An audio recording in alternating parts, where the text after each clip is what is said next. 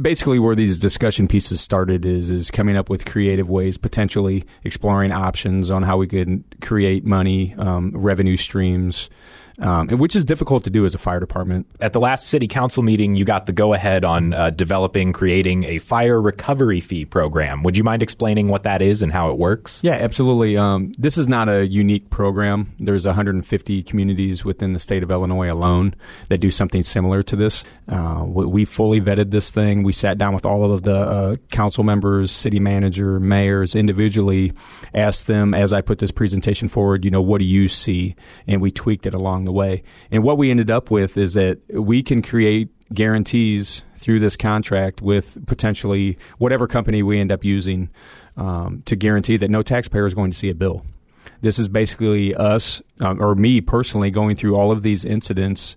And if there's any provisions within homeowners policies, auto insurance policies, and so the provisions read potentially fire department services rendered.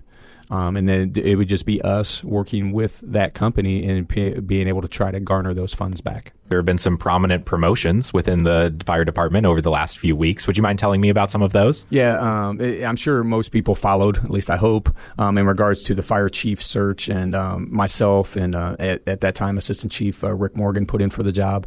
And fortunately, I did get it. That being said, as we unfolded through that process, Rick Morgan, 52 years old, 29 and a half years of service. He elected to retire last month. And I think that that's worth mentioning because Rick is such a, or was, or is, because he's still alive, such an impact to our community. Honestly, it was a pleasure working with Rick, and he elected to retire. He earned that. And so as we went through that time, and as hard as that was for us, the bright side of that is where we're at today. We have the ability to get a new assistant chief, and that's Tony Cummings.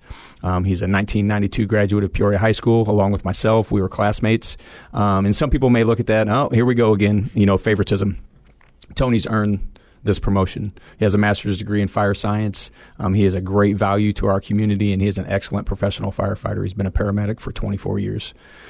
So as Tony was brought forward to assistant chief, that had us the ability to promote division chief. And Lori Baxter, 1988 graduate of Peoria Richwoods. Obviously, you're seeing a common theme. We have Peoria products in Peoria positions, and I like that probably the most about this whole thing. Lori and I came on the job together. Once again, probably people look at that and say there's a little bit of favoritism, and there's not. Lori has earned this job.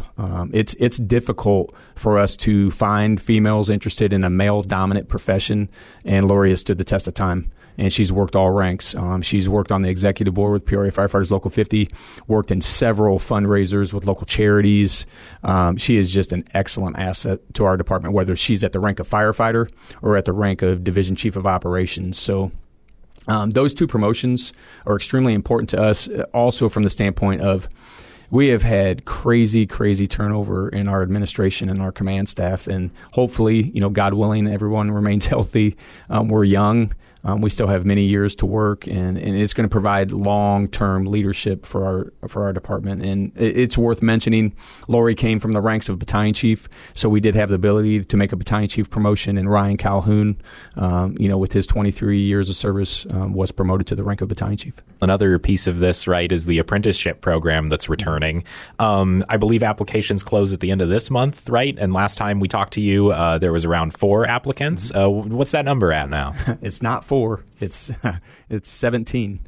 So we're very excited about that. And so this does lead into recruitment and retention. Us starting this apprenticeship program is extremely important to the success of this department. And there's other skilled labor that have apprentice. We had a cadet program, which is a little bit different. We are skilled labor, and there's just no way around that. So creating this apprenticeship program is going to create longevity for the future, getting youth interested in our job earlier in their lives. But that also leads to the possible diversification, minority recruitment, all these things. We're going to have the ability to impact 3 people's lives who hopefully then take that challenge and want to impact the community in a positive way. So we're excited about the number 17, having that many applicants. That's very exciting. It closes at the end of this month, so I would challenge anybody who's considering, wanting to apply for this. Get your names in. We're going to be doing interviews the month of April.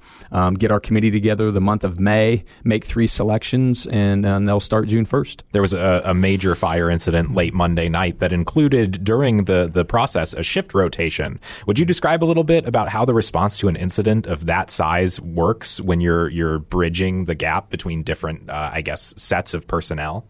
Yeah, that's very challenging. And it potentially, from the outside looking in, creates confusion, right? That you have crews that work together on a daily basis, 24 hours a day. And then the element of someone being there, and then all of a sudden you have just one person that's not part of your crew.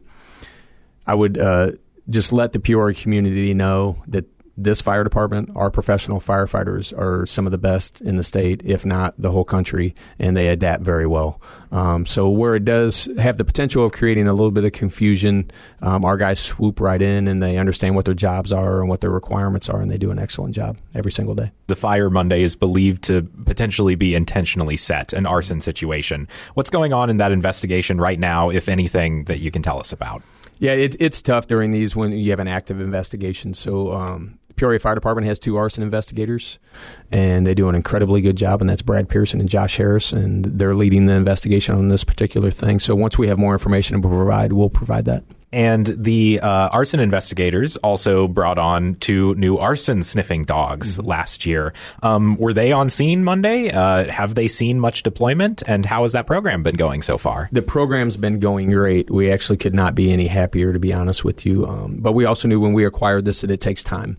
We just don't acquire these dogs and all of a sudden we're like, man, we've got arson dogs. It requires a lot of time, a lot of training. They're about midway through their training in regards to this, and they're ahead of schedule.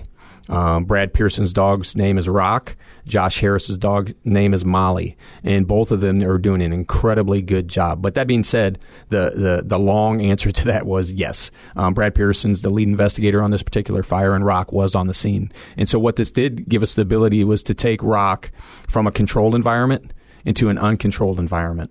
Right, and so that's part of the learning phase too. So as they're marking these boxes, Rock did have the ability to work in an uncontrolled environment, and he was very helpful during this investigation.